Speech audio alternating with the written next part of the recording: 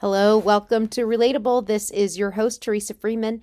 Today we hear about what soft skills are necessary for an executive chef. Our next guest is a very special guest. I speak with my nephew, Tim Paroulek, who is an executive chef at Grand Hyatt Incheon in South Korea. We discuss his unusual path to work as an accomplished chef in several different countries. He answers questions on how rigorous life is working in the food industry and how did he develop his culinary skills to become an international chef? Listen in to find out. Enjoy this episode.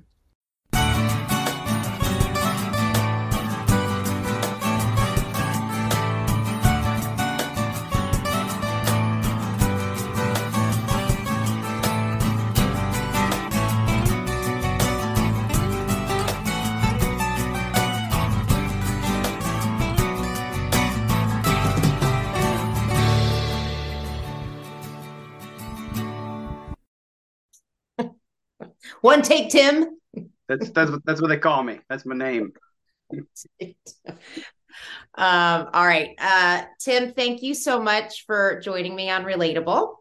I'm so excited to talk to you in this forum because I feel like even when I know people well, I feel like I always learn something. And I'm just really interested to kind of dive deep into your career and hear more about your path. So, for people that are listening, this is Tim Paroulek, and he's an executive chef at the Grand Hyatt Incheon in South Korea. And Tim is my nephew. So, I've wanted to have Tim on for a while, and you're my first chef.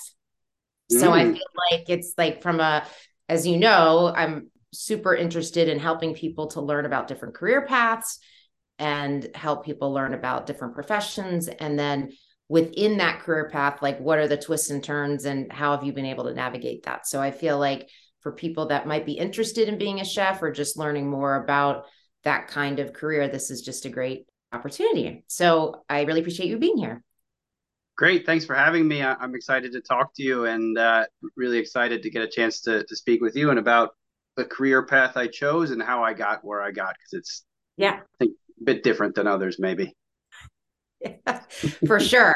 And that's, I think, what we're all about is trying to uncover that myth that it's just, oh, I woke up and I want to be a chef and now I'm a great success. It's not quite that easy. So tell me, let's start with what you do now. What's a typical day in the life of an executive chef?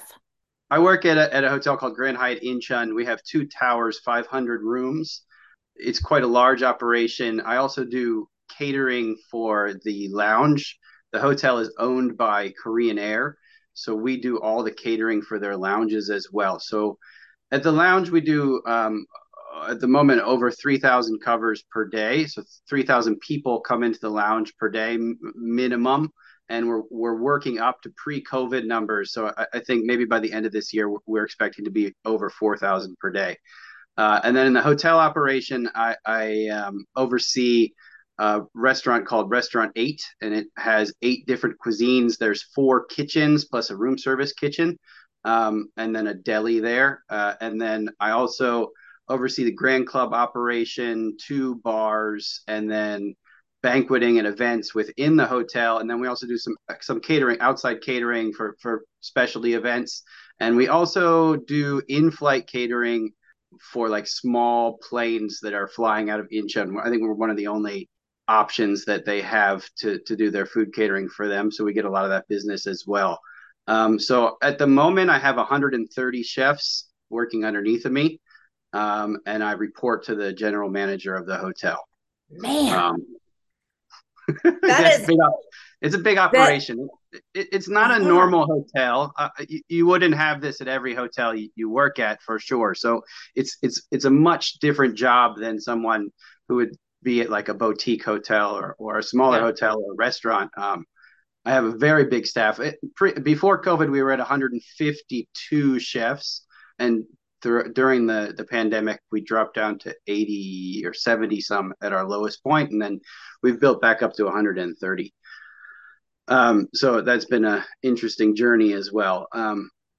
That given the scope and how expansive that operation is, how do you stay creative with respect to all of the different type of food that you have to offer? And how much of that is you driving that, or given you have a lot of staff and I assume head chefs in each of those operations that you spoke of, is it really up to them and they come to you, or how does that, well, I think from a creative and just meal idea, I imagine that needs to turn over pretty frequently. That's correct. Yes. It's difficult for sure. I mean, I think probably the thing that I like most about this hotel in particular is that I get to do everything. So I could be writing a fine dining menu that sells at $240 per head at 1 minute, and then I go and I work on the deli menu for sandwiches that sell at $20, or I'm setting up a banquet, like a buffet setting for 400 people, the next minute. That can all happen within 3 hours. I mean, and then I mean, same day, I could go out to the lounge where we're doing 3,000 covers, and there we do three different lounges, or actually it's six different lounges, but three different levels. So there's the like the lowest level is called the Prestige Lounge, and then there's one that's for million milers, and then there's a first class lounge. So like the Prestige is not so much fun, but it's more just feed them and street them basically. So yeah, that that keeps things interesting and kind of fuels my creativity because I'm never really doing the same thing day to day. Sometimes I think if you just have one restaurant, there's different areas for creativity.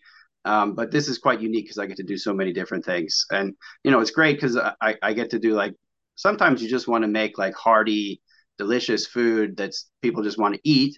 Sometimes you want to go the artsy fartsy way and make really nice plates and Yeah. really refine the ingredients in food. And so I get to do it all. And that's really fun. I think that's so amazing. I've seen a lot of your because we're connected on Facebook, so I get to see some of the really cool artistic stuff and like, your snaps of that. So I think it's really wild. So tell me, have you always wanted to be a chef? Is that something you knew at an early age? Tell me about how this came to be for you.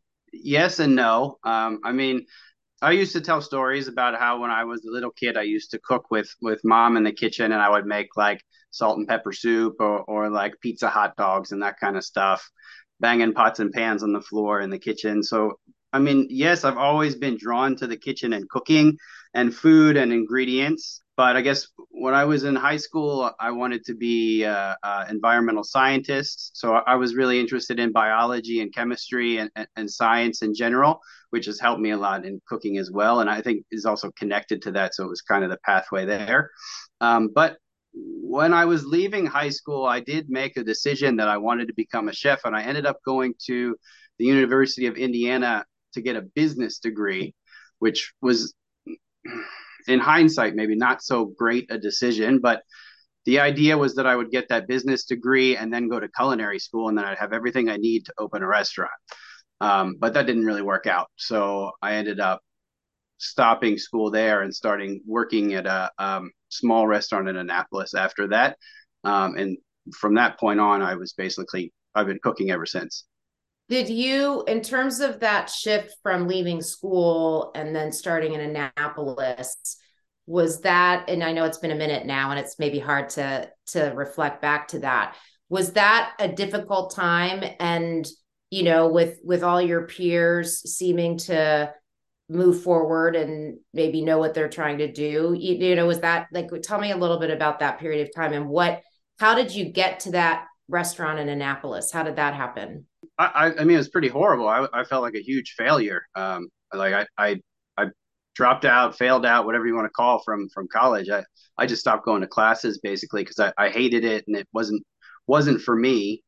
And then I got into some other stuff that I probably shouldn't have. And then I tried to move across the country with one of the guys that I met there. He ended up flaking out, and we didn't have enough money to stay in a hotel till we could get an apartment. So I ended up that was a big failure as well. So then I came back to my parents' house and didn't do anything for a little while. and then went out to find a job. And actually, I ended up working at a restaurant called Northwoods in Annapolis, which for many, many years was a very high end restaurant in Annapolis with a very good reputation. And I really owe a lot to that restaurant and that owner because they taught me a lot, a lot. I didn't have any experience when I started there. I mean, I had some experience washing dishes before that and working at a produce stand, but that was it. And they hired me on the spot. It was actually kind of funny. I had, I think, 3 interviews that day. I don't remember the other restaurants actually, but before I went to the interviews, I went to the record store and I bought some CDs, and I happened to be listening to a Bob Dylan album on the way to the first interview. And there's a line in one of the songs where he goes, "I had a job in the Great North Woods working as a chef for a spell." And I said, "Oh my God, it's written in the clouds." So, so Oh my I was pretty sure I was going to get that job. And so I went in and I interviewed and they gave me the job, and I knew nothing. So they really gosh. taught me a lot. Well, what was that first job? It was a garde manger cook. So garde manger is the cold station, cold prep station. So basically, I did all the appetizers for the restaurant. So I was there 5 days a week, and then there was a busboy that covered my days off. And we did like cold salad, shucked oysters, a couple hot appetizers. The restaurant was northern Italian and some southern French kind of mixed cuisine. So it was a great place to learn because there was a lot of good technique there. And Mm-hmm. I really learned basics there, like knife skills and organization and how to move in a kitchen and how to work. Really, I mean that was like I don't know my third or fourth job ever. Right.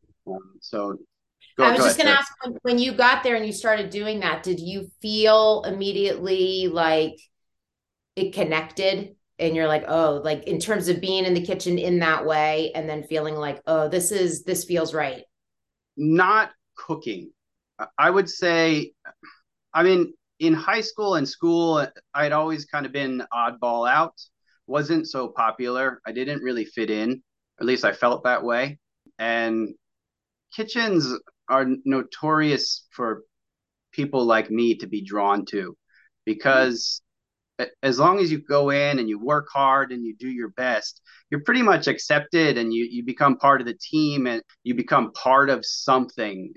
And it feels really great. There's a great feeling to that. And then on top of that, especially when you're starting, cooking is difficult and it's stressful and you have to do things very quickly. So there's a big adrenaline rush and you kind of get hooked to that adrenaline rush. And a lot of times that's what drives people for the first few years is kind of that feeling of acceptance and also that adrenaline rush. So I would say in the beginning I found like the actual act of cooking didn't come so naturally. It was very difficult. I liked the kind of romance behind it of working nights hard on the line with the fellas, like that's what I liked Yeah. there and fitting in. And like the guys who were there, they were like, I mean, there was one guy who he called himself the asshole. And he was known throughout Annapolis as kind of this skeevy guy who you could get stuff from if you needed something. And he knew everybody in town, everybody in all the kitchens, and he would kind of take me around. And at that time, I was underage, so he was getting me into bars as well. So it was a different kind of time. So it wasn't really the cooking that much, but I did enjoy it, and I started making specials on my own with him. Actually, that particular cook, he would work with me and say, you come up with a special tonight. Russell has these books, you read these books, you find a recipe, you make it, you pick it, you make it, you do it. And so I would do a special, and he was always really supportive. And there was also a sous chef there who was really supportive as well. The owner too, his name was Russell Brown. He's still cooking in Annapolis, I believe. He's a very talented chef, but he was very supportive as well. So everybody there kind of was. Have you ever been back? Like, have you been back to see them when you've been back in the States, or have you ever kind of checked in with them to let them know what an impact they made?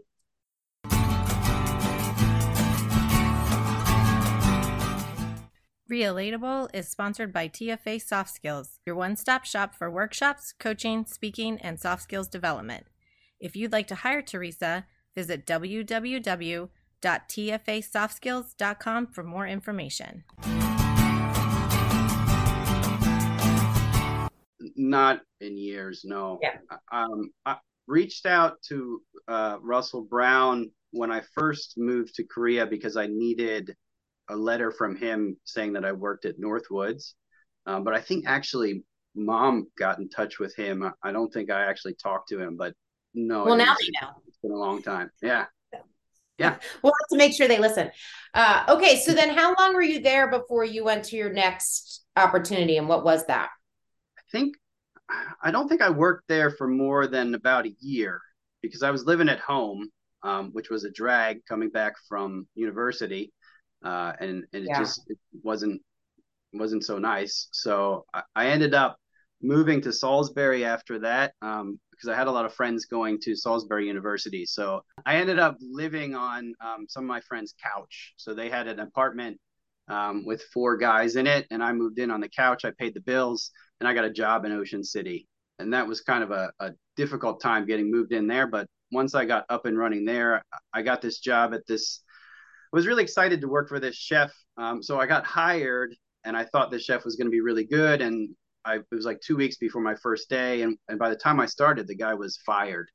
So Oh, when I started, the sous chef had taken over, and that was another interesting experience. I learned at that restaurant how to teach myself, basically, because I guess after about the first 3 months, the sous chef he was never in the kitchen, and people started resigning. It was me and maybe one other guy for a while, and then after that, it was just me for a number of months. I would come in, do all the mise en place for the whole line, and make specials and cook for anybody who came in. Sous chef would come and pop his head in, "You okay, Tim?" And then he'd leave, and so I was just doing everything. wow. And so is that nerve-wracking? Is that kind of where you built a lot of confidence, do you think, when you're kind of you're just put in that situation, you have to just do it? I guess so. I mean, what happened there is the business owners they didn't really seem to care so much about the business, and I got laid off from work there, so they ended up going out of business. So I wonder why, because you have a 19-year-old running the kitchen. Anyway, so I think that's really was my takeaway from that is how easy you could end up on the street without a job, and how important it was to manage a restaurant properly, and why restaurants fail, and going through that experience of they came to me one day. So I was the last cook. It was me, the restaurant manager, and the sous chef. We were the only three people left for the restaurant and the bar, and they closed the restaurant, so I was just working in the bar at that time. And then one day the manager came in, and with this, I think it was both of them, and they said, "Listen, we'd like you to go on unemployment for a few months. We got to close down. We're going to open back up. Just hang on. We'll call you in about 3 months, and we'll get your job back." So I was like naive and stupid. So I was like, okay. And I tried to go on unemployment, but I couldn't get any money. So Yeah. after about 2 weeks, I started looking for another job, and that's when I started working for Hyatt. Ah, okay. Yeah. Tell me about that. Was that the Chesapeake Hyatt? Was that first? Yes, that's correct. Yeah. So I got a job at the Chesapeake Hyatt as an entry level cook. I worked there for about 4 years, and I worked my way up from entry level to supervisor. So I started in Water's Edge, was the name of the restaurant, which is still there. It's a wonderful restaurant, beautiful restaurant, and I think I got really lucky because that hotel in particular had a lot of very talented chefs. The executive chef at the time, his name's Tony Breeze. He's retired now, but he worked in Dubai. He's originally from Wales. he worked in Dubai, San Francisco, all over the place for some really talented chefs, and he had really good culinary background. So I learned a lot from him. And then the executive sous chef Michael Wilkes, he worked really closely with me, and we kind of became friends. We're still friends, and he really taught me a lot about how to be a not just like a good cook and a good chef, but a good person and a good employee and a manager, and how to live life. Really, he's a really great guy. It's interesting too. I feel like as you're talking about this and you had these experiences before you got there, like it seems like there's a lot of points in which you could have been like, forget this, but it like you actually kind of stuck it out. And then, I mean, it seemed like that's a good few years before you actually were at a place where it felt like, where you stayed for 4 years and then you got that kind of mentorship. So I think there's something to be said around kind of that resilience or perseverance to kind of get to the point where then it seems like that's where it really almost in a way started for you, but you couldn't have gotten that opportunity had you not done the other things. Yeah, for sure. I think a big part of it has been driven from me failing out of school, especially during those times, and then that restaurant in Ocean City closing. I really felt, I mean, in both of those situations, I felt a lot like a failure. And so I didn't I didn't want to be a failure. Obviously, I wanted to do anything to not be a failure. So to give up cooking would have been another failure. So I had to keep going. Yeah. I don't, it's kind of two difficult situations, but they 100% shaped who I am now. And without those experiences, I don't think I would be as successful as I am now. And I don't think I probably wouldn't have sticked with cooking either. I think definitely that was a big reason why I stuck with it. But also, I think when I was in Ocean City, I guess when I was in Northwoods, I got in the habit of buying cookbooks and reading them. And the cooks there also, like, at that time when I was in Northwoods, Anthony Bourdain's book came out, and the cooks who were there introduced me to that. And that for anybody who was a cook in that time, that book was like the ultimate. It was like the rally cry. It was like, this is who we are. This guy's got it pegged. He's my god. I strive to be this man, right? And it started with his book, and then we all followed his shows and everything. He was such a crazy guy. And then after that, I really started buying books. Like I would buy books every month, every couple months, and like cookbooks, books about food, books about cooking, whatever I could get my hands on, biographies about chefs, whatever. And I would just read them cover to cover. And so I think when I got to Ocean City, I ended up picking up The French Laundry by Thomas Keller. And because people left me alone in the kitchen, I just started cooking every recipe in that book one at a time. I started with the things that were interesting to me. Like I think he had a chapter on powders, and I was really interested in making powders. So I started with that, and then I made the dishes that he used the powders in, and I just snowballed and snowballed. And that's when I really started to develop a love for cooking and a real interest in it. Like that was kind of the turning point there. So when I went to Hyatt Regency Chesapeake, it was like a amazing moment. Like, wow, look how big these kitchens are, and these guys really know what they're doing, and everything's done the right way. It's amazing. It's fantastic. It's crazy.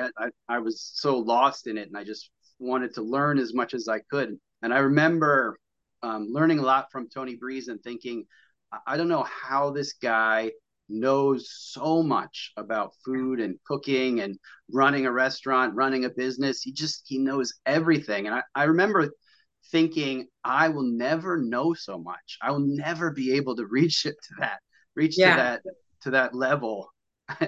And then, I mean, recently I was thinking about that and like, well, I'm an executive chef now. How the hell did that happen? You know what I love, Tim?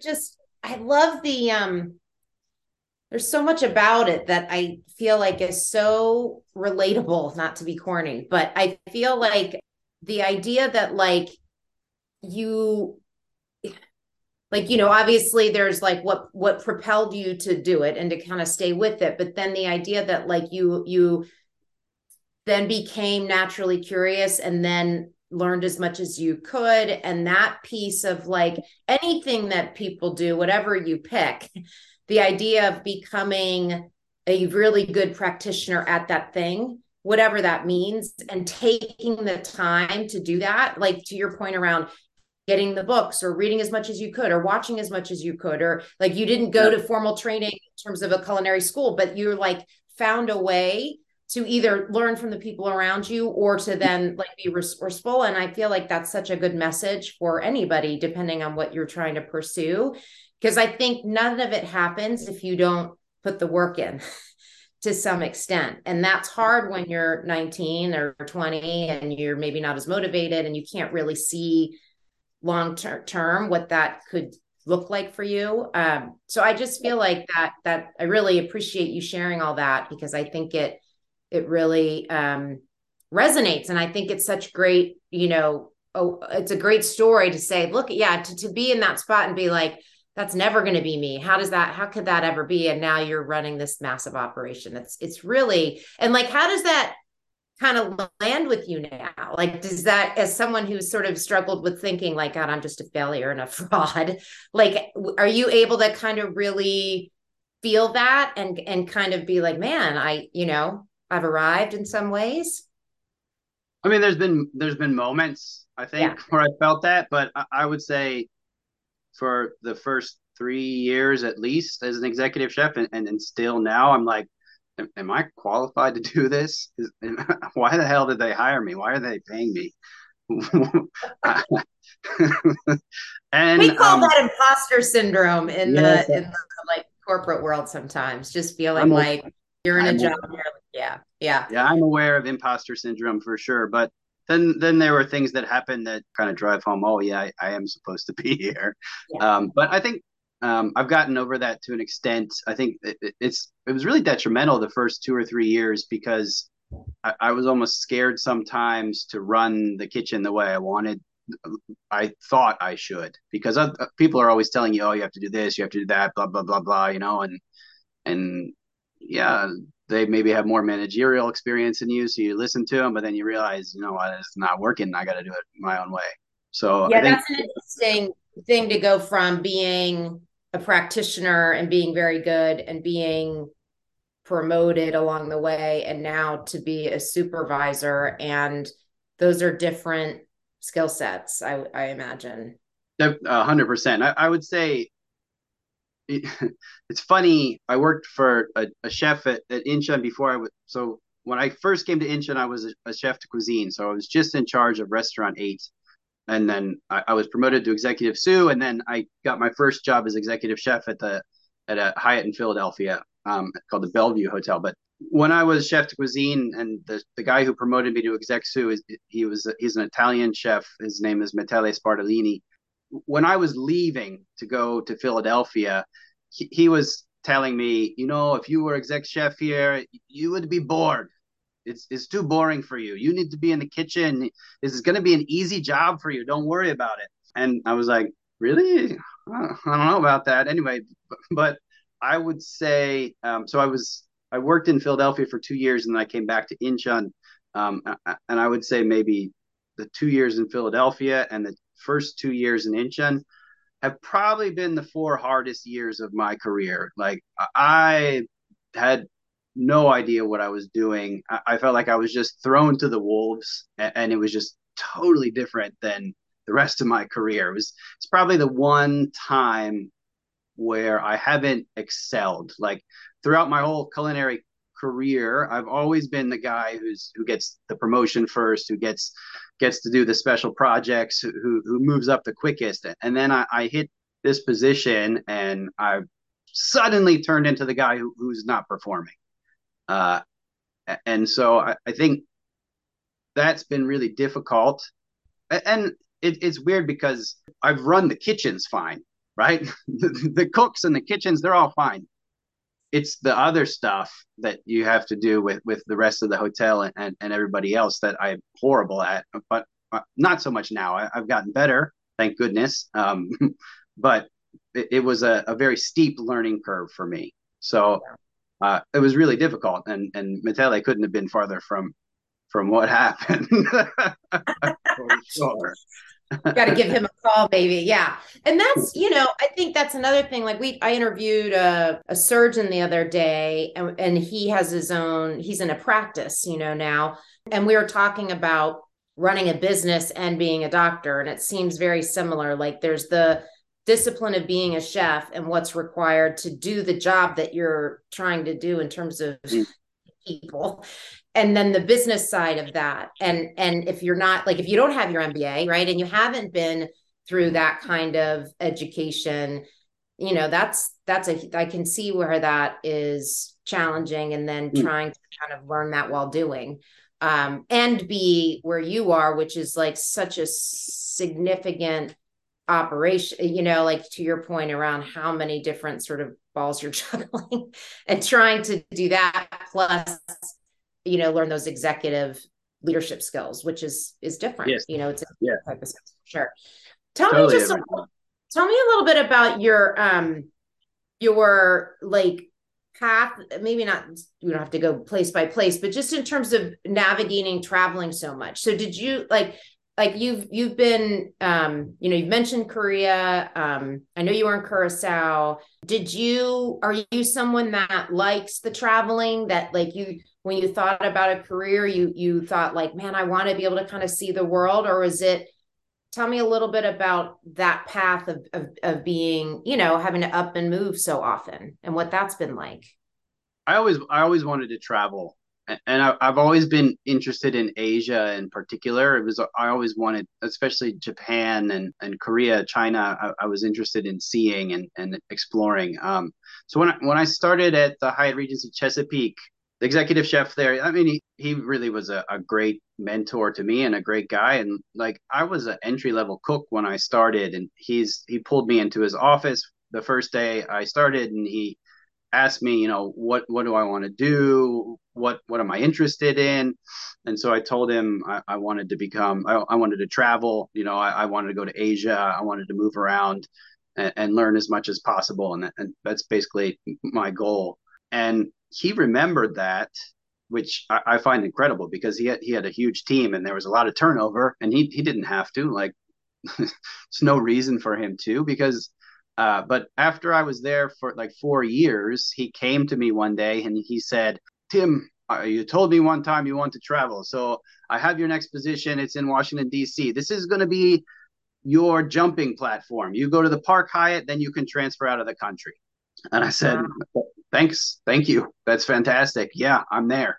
So I went and applied at the Park Hyatt in Washington, D.C. and ended up. So I was a supervisor at Chesapeake, and I took a demotion back to just a regular line cook to go to the Park Hyatt in DC. And I think that was one of the best decisions I've ever made, because walking into that kitchen in that hotel was a whole nother awakening for me. Like, the level of cooking that went on at that hotel was hundreds of times higher than I was doing in Chesapeake. Like, the level was just so much higher. It was, I didn't realize how much different it was going to be. It was a shock. It was crazy. It was so exciting and so much fun. And that was probably that's probably like, if you think back, like, what was your favorite job or your favorite time in your career? I think those years were probably my favorite. I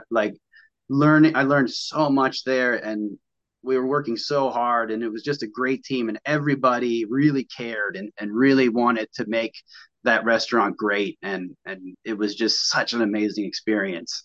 So, and he was right. I was there for 3 to 4 years. And same thing, the executive chef there came to me and said, you wanna go international? Come meet this guy. He's in for dinner tonight. He's opening a hotel in Curacao. I want you to sit down and talk to him. So that's how I got chef de cuisine in Curacao as well. It's kind of amazing. You've had these people that have taken such an interest in your development and your like it's in as you've talked, I mean, almost more than anyone I've talked to in 4 years. I feel like you've had such like people that have really like shepherded and like helped you, and maybe that's part of your industry, like maybe that I don't know if that's more common given like the apprenticeship model of being a chef where you're, that's it's maybe in the movement, but it just seems like if it is that way in that career path, like that's really nice, that you've got that kind of people looking out for you and like the other opportunities that you can constantly move and grow. And I think that, those hotels, like even the Chesapeake, at least because we're, local, like Chesapeake has such a great reputation and people from like all over the DMV, go there for, rest and relaxation and the good food. And then similarly, like Park Hyatt in DC, like they have a great reputation. So to be, I think, in those environments, to your point, I was curious too, when you said the level of cooking was so different, what is it that makes the level different? Like, what is it that, when you said you were kind of blown away, what makes it higher end, or what makes that experience like a higher caliber?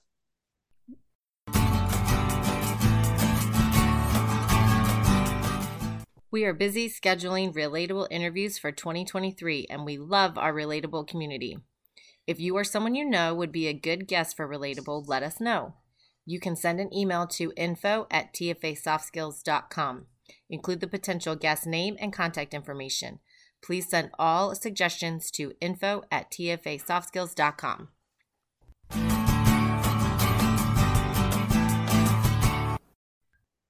So, I mean, it definitely comes down to details and techniques, and I think there's different schools of cooking. There's different people follow different trends, I guess. And Park Hyatt, the cooking we were doing, at least when I was there, it was everything we did needed to have a purpose, and everything we did needed to follow the goal of the restaurant and the overall vision, and every single detail. The first chef I worked with, so I mean, Chef Brian McBride, he was the executive chef, and then Mark Hellier was the chef de cuisine. Both are amazingly talented chefs. I don't know how I got so lucky to work with them. Actually, I'm serious. The first, I think, 3 Hyatts I worked with, I've worked with. I couldn't have gotten luckier. I couldn't have worked with better chefs. I can't imagine how I could have. Anyway, Park Hyatt, we looked at every detail from the seed, the farm that the ingredient was grown on, to how we prepped each vegetable, every single detail from the very beginning to the food going on the plate to it going to the customer eating experience. Everything was reviewed and torn apart and rethought and done again. And it was just always that process. And I would say we were one of the first real farm to table restaurants in DC. And it was also like we used a lot of very classic techniques. Like when you think about cooking has changed. So this is kind of difficult for me to explain, but when I started cooking, like there was no sous vide, there was no, not really Paco jets. We didn't have all this fancy equipment and molecular gastronomy and all that. It didn't exist yet. It was just starting. So it was all the old school techniques. And so when I started at the park in DC, that stuff was starting to become really popular. The molecular gastronomy was starting to come in, and we used and the chefs that I worked with there, they had very refined classic techniques. So like we would turn potatoes and make bechamels and demi-glace and all that kind of stuff in the classic way, which is very labor intensive and very difficult. I mean, I don't think I worked at a restaurant since where at that restaurant we made veal demi-glace, chicken demi-glace, duck demi-glace, pork demi-glace. You don't do that anywhere else. The executive chef there, Brian McBride, he made that happen. He built that up from the ground when he started Melrose, and he enabled us to be able to do that. So it was like really we did everything. We butchered everything from scratch. We made all the sauces from scratch, absolutely everything. And then we had a amazing chef at the beginning, who was a sous chef by the name of Vache. Unfortunately, he passed away a few years ago, which I'm quite sad about. But he's known in Washington D.C. as kind of like the guy. He was the guy you hired to do your charcuterie program. So if you don't know what charcuterie is, it's salting and curing to preserve meats and seafood and poultry. So like pates and pates, sausages, rillettes, all this kind of stuff where you're curing the meat and terrines. He did all this kind of stuff. He taught me in particular how to make a lot of it. And that kind of stuff is extremely labor intensive and difficult. And also I don't know how I got so lucky to have him teach me as well. But Yeah. I mean, he told me, and I don't know if it's true, right? But he told me that his mentor, the chef that trained him, was Escoffier's sous chef. So I don't know if you know anything about chefs and cooking, but Escoffier is like the father of modern cuisine. He is what started he's what started everything basically. um, so if this is true, then I mean I couldn't have gotten luckier, quite honestly, and I believe it because his food is amazing. His was amazing. His sausages and terrines, and he taught me how to make galantines and ballantines and all the classic French techniques. So that guy he never took a day off. Even on his Yeah. days off, he would come to work and he would cut his terrines. He would do jobs for the galantines and stuff. Because when you're making pates and galantines and stuff in the classic way, there's something to do every day. Like Mm. if you're making galantines, the ducks come in the first day. You clean them and maybe hang them. And then the next day, you butcher your ducks and you cure the meat, and the meat's got to cure overnight. And then the next day, you're grinding and making your farce. And then the farce has to sit overnight for the air to come out. Then the next day, you're rolling the meat, maybe actually doing your garnish and then rolling the meat in the skin. And then generally you let it rest again overnight, and then the next day you cook the galantine. Then it's got to be cooled properly and pressed, and then you slice it and you can serve it. So it's a 5 or 6 day process to do it the right way. You can do it faster than that, but to really do it the right way, you have to do that. So he did everything the right way, and he wouldn't teach you the full process from start to beginning. He would only teach you parts here and there. So and then if you asked him, he would say, "Oh, give me some of this, huh?" So I tried to work with him as much as I could over the time I was there with him, so that I could get all every single part. Yeah. There were some things that he never taught me, and when he left, I kind of took over the pates and galantines for the last maybe few months I was there, or the few for a little while, and there was stuff I had to figure out after he left, which I ended up doing. So that Yeah. was also maybe his last lesson to me before he left. I don't know, but Yes. so I I mean, just, like, as you're talking, like the amount of patience and the respect for details and for when you talk about being labor intensive, like it seems like to do what you do and to do it well, like you need to have that level of like patience and interest in the end product being the best version of that product it can be, like to your point around, like, tell me then just about like with the first time you went internationally, and then was that like a shock to the system, or did it feel like, when you went to Curacao, like, was that as exciting as you thought it was going to be when in terms of being able to finally go overseas? Curacao wasn't so big of a shock. I think I kind of knew what to expect to a certain degree. It was hot.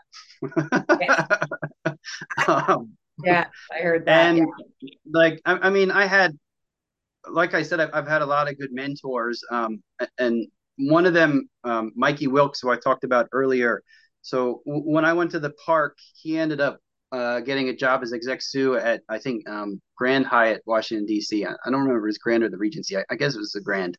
Anyway, so and he had girlfriend who lived in Cambridge. So they had bought a house in Cambridge. So he just wanted a place to stay in DC. So he ended up crashing at my place most of the time. So he would come stay with me for 4 or 5 days and then go back to his girlfriend on the weekend. And so when I got the job going to Curacao, he walked me through it beforehand pretty much because he'd worked in Maui and some other places, I think, around in the islands as well. And so, he was the first one to tell me about island time and how to work with locals and all that kind of stuff. And then when I got down to Curacao as well, the executive chef there, his name is John Pivar, also a big, that was my next mentor. He also helped a lot. And he was a great boss, great manager as well. He was the first, I would say he's the first chef I worked with who was really a great manager. Like the guys that I worked with in DC and in Chesapeake, they were chefs. They were there about cooking. They were about running a kitchen. But I would say John Pivar, like he's a manager. He built the team. He pushed teamwork. He taught us how to run our kitchens. He's really a great manager. And it was a great experience working with him. But I also, that was my first time as a chef de cuisine. So it was my first time running a kitchen. And I came in it from the park thinking, again, like I'm the best. My food is going to be the top. Don't care what these people say. We're going to do it my way. We're going to do it right. We're going to do it no matter what. And that kind of worked. It kind of didn't. But I think the food we produced, I was chef de cuisine for a restaurant called Shore at Hyatt Regency Curacao, and the food we produced there was great, and the team that we built there was fantastic. And I've kept in touch with a lot of those people that I worked with there, so that's been great as well. And that's where I met my wife. So yeah, that hotel holds a sweet spot in my heart, as it were. For sure.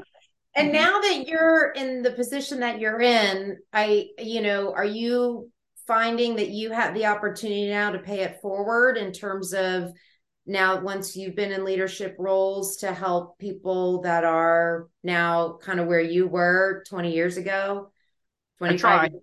Yeah. For sure. I try to do my best. Since I've been in Incheon, we moved the exec sous to Grand Hyatt Seoul. I promoted quite a few people up through till chef de cuisine. I have chefs that I trained working at the Andaz in Seoul, at Andaz Grand Hyatt. Yeah, at Andaz and Grand Hyatt, basically, as chef de cuisines there and exec sous. So that's really fun to see as well. The guys in Curacao was more difficult because of visas and that kind of thing. So they've kind of all gone on their own ways. It was difficult to help them, but I taught them as much as I could and trained them as much as I could. And if anybody ever called me afterwards or needed something or needed help, I tried to help as much as I could as well. So, and I mean, like I said, I still talk to them and still make sure they're okay. There's a few of them who are still trying to get to work with me again, but it's never really worked out. And hopefully one day again we'll get to work together. We'll see. Yeah. So tell me, one of the things that I like to chat with people about, and you may have covered it already, I'm just, you've had so many interesting experiences that have led you to this point.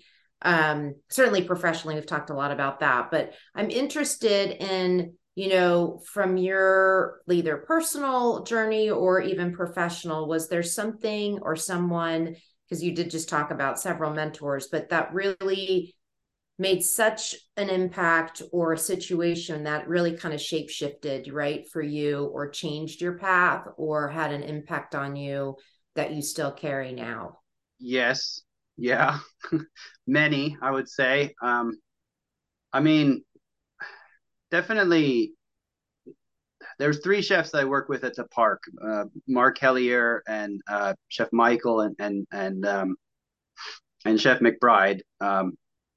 Just their passion and knowledge and everything they did have shaped who I am, for sure. I mean, especially Mark. I hope he doesn't watch this, but he really pushed me to be better than I ever thought I could be. He never stopped pushing. He never stopped. I don't know if that's because he wanted to see me do well or he just wanted to pick a fight, but it definitely worked. Whatever his motivation was, it worked for sure, and I certainly owe him a lot. Because again, like when I started at the park, I took a demotion, so I was a line cook, and by the time I left, I was senior sous chef. And so that was mostly because of him really believing in me and pushing me to be better. I would say there's, when I was at the park, again, I never wanted to be executive chef. At that point, I didn't want to be an executive chef. When they asked me to be a sous chef, I said, "Well, are you serious? Really? Why do you want me to be a sous chef? I just want to cook." Yeah. And then when Brian McBride pulled me aside and said, "I want you to talk to this guy. It's time for you to move on to the next position. And he's got a chef de cuisine position open in Curacao. And go talk to him." Again, I was like, "Are you sure?" Like, I can't run a kitchen. I just cook, man. That's what I do. I just cook, and that's what I want to do. That's all I wanted to do, right? I want to be clear. When I started cooking, you know me. I didn't want to work in an office. I didn't want to do a 9 to 5 job. I wanted to do something different. I wanted to be on my feet. I wanted to work with my hands, and so I was always kind of surprised when people wanted to promote me because, like, especially back then, I wasn't a people person. I was not what I would call manager material. Like, I stood on my station and worked for 12 hours with food and Right. cleaned and cooked, right? Um, so when I was in Curacao, so I was chef de cuisine at Shore, and then the chef de cuisine at the other restaurant, Medi, his name was Stefan Rinch. He's a German guy, and we ended up being roommates. So we lived together, and we were the two chefs cuisines of the restaurant, and a great guy as well. Really nice guy. He was a great colleague to have, great roommate to have. We had a lot of late nights, drinking beers and listening to German death metal together. It was a fantastic time.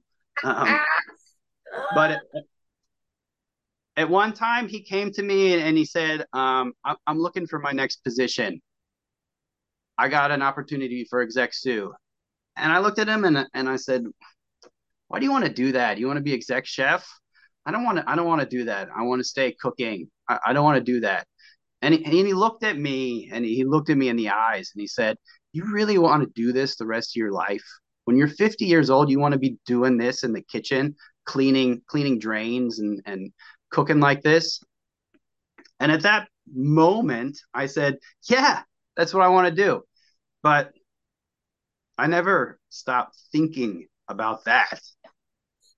So when I came to Incheon the first time, the chef, the Mitele, at one time he would talk to me about my future and being exec chef and exec sous, and at a certain point that thing that Stefan said clicked, and I just said, "Yeah, you're right. Let's go take the next position." So I Yeah, think and I think a thing about that too is you don't always know, like when you don't know something, right? Like to that point, you knew exactly what a line chef would be doing. Like there's no mystery anymore, at least given your experience. So now it's like looking into a abyss of like, I don't know what that is, and I don't know if I'll be good at it, and I don't, right? And and I think that's relatable too in terms of like it's um true. the fear of maybe not knowing what's ahead, and then also with that comes you don't know how great it could be or what that could afford you, right? In terms of other Hmm, opportunities or what the impact or who you might meet doing that. I think that's right. those are things that you can kind of benefit from. When we talk about cooking and being a chef, and you mentioned it a little bit earlier, but I am curious from a soft skills perspective, and maybe even because you mentioned it and I appreciate it. Like, I think there's a lot of people that aren't necessarily people, right? That don't Hmm, like necessarily like people or not that you don't like people, right? But you're just like more insular, or you have your kind of core people and that works for you. Like, what are some of the soft skills that you think have helped you be successful in your career when you think about as a chef? And by soft skills, it's obviously there's a lot of technical skill to what you do. I'm thinking about the other things that augment that, right? In terms of like the teamwork, the collaboration, communication, that kind of stuff. So for you personally, like, what do you think are one or two that have been critical to your success? I think what makes you successful, soft skills that make you successful as a line cook, sous chef, are different than what you need to be an executive chef, chef de cuisine, executive sous chef. So I think when I started cooking, I was just able to. I think what was different about me compared to other people is I didn't have any pretense. I didn't think highly of myself. So I was able to look at what everybody else was doing and learn from anybody. I didn't have to wait for the sous chef to come and teach me. I could watch the cook next to me and learn how to make a dish, or learn how to read a ticket, or you know what I mean? Like I didn't have some people I've worked with or have worked for me, they never advance by themselves. They stay until you come and push them or you teach them or do something. So I was always like, I set myself up first. I learned my stuff first, and then I was always looking for the next thing, and looking at what other people were doing. And it also something that I've always been able to do, which I think is kind of rare as well, is I can look at somebody, and whether they can cook better than me, or they don't cook as well as me, I can learn from them, right? I can, Yeah. even the guys that weren't doing it right, I can look at you and say, oh, I can learn from what you're not doing right. Mm-hmm. So that was always a good skill. And then, I mean, I guess like what made me really successful at the park is that I could keep my mouth shut. So when the chef's yelling at me for the whole night, trying to rile me up, I could just say, yes, chef, yes, chef, yes, chef. And then after work, take my anger and frustration out elsewhere, which isn't always so healthy, but sometimes you got to do what you got to do. Yeah. And then I think what's really important, whether you're a employee or intermediate manager or executive chef or leadership, whatever, I think what's really important is managing up. I think that's such an important skill, because there's so many people that they just do their job and they don't think about what the boss is doing, what their supervisor is doing, what challenges they have, what makes their job hard. And so they never really make a bond with that person, and then they never they miss their opportunities. And I think that's, I mean, you've heard me go on and on about how many mentors I've had, and how much I've learned from each chef at each restaurant. It's because I always looked at them and saw what they were doing and tried to do stuff to help them, to make their lives easier, not to make their lives harder or to make mine better. Like, there's so many cooks I work with, especially in the US, especially, that they just want to come to work, do their job, and go home. And when the chef tries to get them to do something else, or to teach them something, or to get them to work harder, they see it as an attack, as, man, why are you messing with me? I just want to do my job and go home. That kind of attitude that gets you nowhere. So if you're ready to accept direction from the chef and you're looking to see how you can help him, how you can make his life easier, then he's going to teach you more. You're going to learn more. You're going to get ahead quicker. It's simple, right? And Yeah.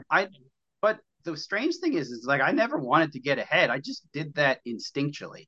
I don't know why. I just did it. But I mean, I feel like you've hit on something that's so true. It transcends across any job or profession. It is there's two things that you talked about that I think are so true, and they manifest in different ways depending the level that you are, which is one, that being insatiably curious and trying to figure out the most that you can about the thing that you're trying to do and then applying it. Like that's just, and then the other, which I love, it's like from a managing up perspective, it is so true. the most successful people I know, the success that I found, the success that you're describing, is being able to understand what someone needs that's, senior to you, and making their life easier. Like, it is just, and it's such a basic premise of like, of course, if you make my life easier and I'm your boss, like, I'm going to look out for you, because it's, I don't know that it's an ego thing, but it's just, it translates so easily to be like, oh, this guy gets it. This guy sees what needs to be done and is doing it. So I think those are such great observations and insight. And I love how it applies to a career and being a chef, because I think, some might think, oh, it's so different, but I think, some of those tenets are the same.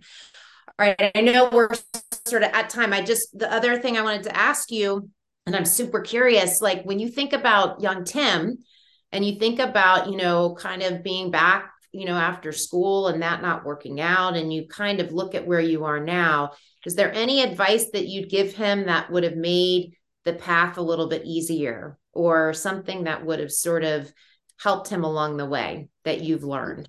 Before I get into that, besides spending more time with your Aunt T. Yeah, spend lots of time with your auntie. Yeah. Before I get into that, I would like to say one thing about myself. When I became executive chef, and I think I made a huge mistake, actually, especially talking about it now. Like, I forgot about well, I didn't forget. I thought I didn't need to do it anymore. When I became executive chef, I did kind of let my ego get away from me. And I think that's why I had difficulty for some time, because I got to a point, and my feeling when I was executive chef, right?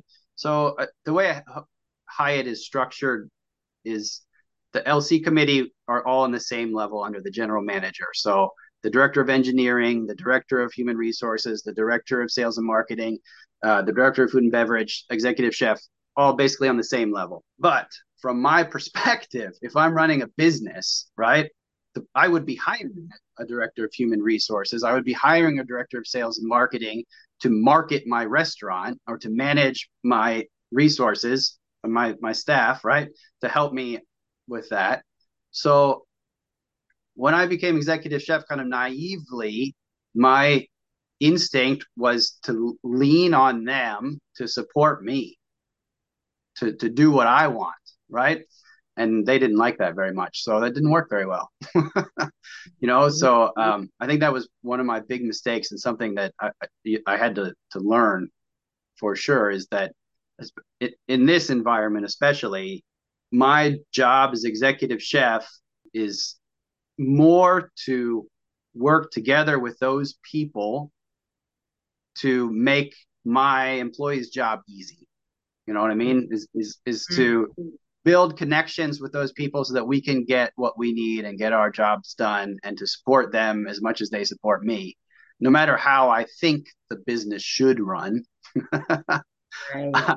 You have to work within those constraints. And that's I guess that's always been a little bit an issue that I have, and something I would tell my younger self, is to pick your battles, and to work within the constraints that you're given, and not to always rebel against everything.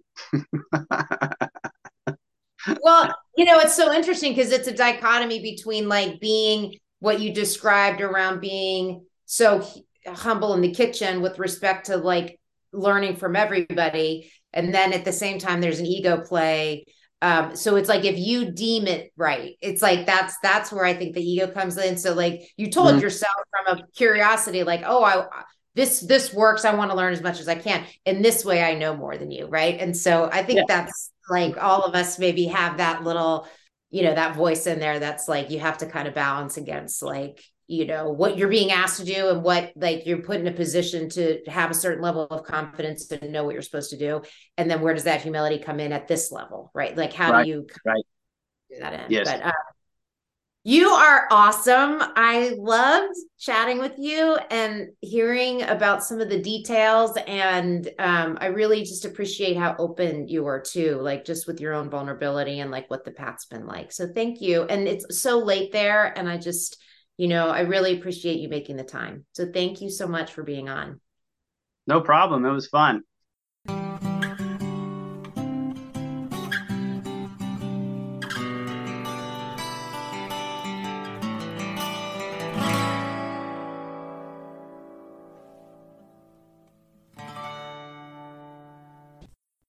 Thank you, Tim, for coming on the show and for being such an awesome guest. I know I'm biased, but I loved hearing more about your journey to becoming an executive chef. I appreciate how you took it upon yourself to learn everything you could to further and improve your skills. And I loved hearing about your thoughts on failure and showing real vulnerability about how it motivated you. And how one of your esteemed mentors asked you a question that changed your career trajectory. Did you always want to be the one cooking? Or would you like to lead and manage others and help their development? To our relatable community, Tim's episode will wrap up our first season for 2023. The second season will be released in May. We have lots of exciting guests on deck for our next season. For the month of April, we will highlight our favorite episodes from season 1. Thank you to Missy for producing this episode and to Hannah for your support. A big thank you to our relatable community. We continue to grow our audience and so appreciate all of our listeners who have stayed with us. If you enjoyed this conversation, please take a moment and subscribe either on YouTube or your favorite streaming platform. Relatable is sponsored by TFA Soft Skills, and you can find more information about Relatable and our sponsor by visiting www.tfasoftskills.com. Until next time, this is Teresa Freeman with Relatable. Stay connected.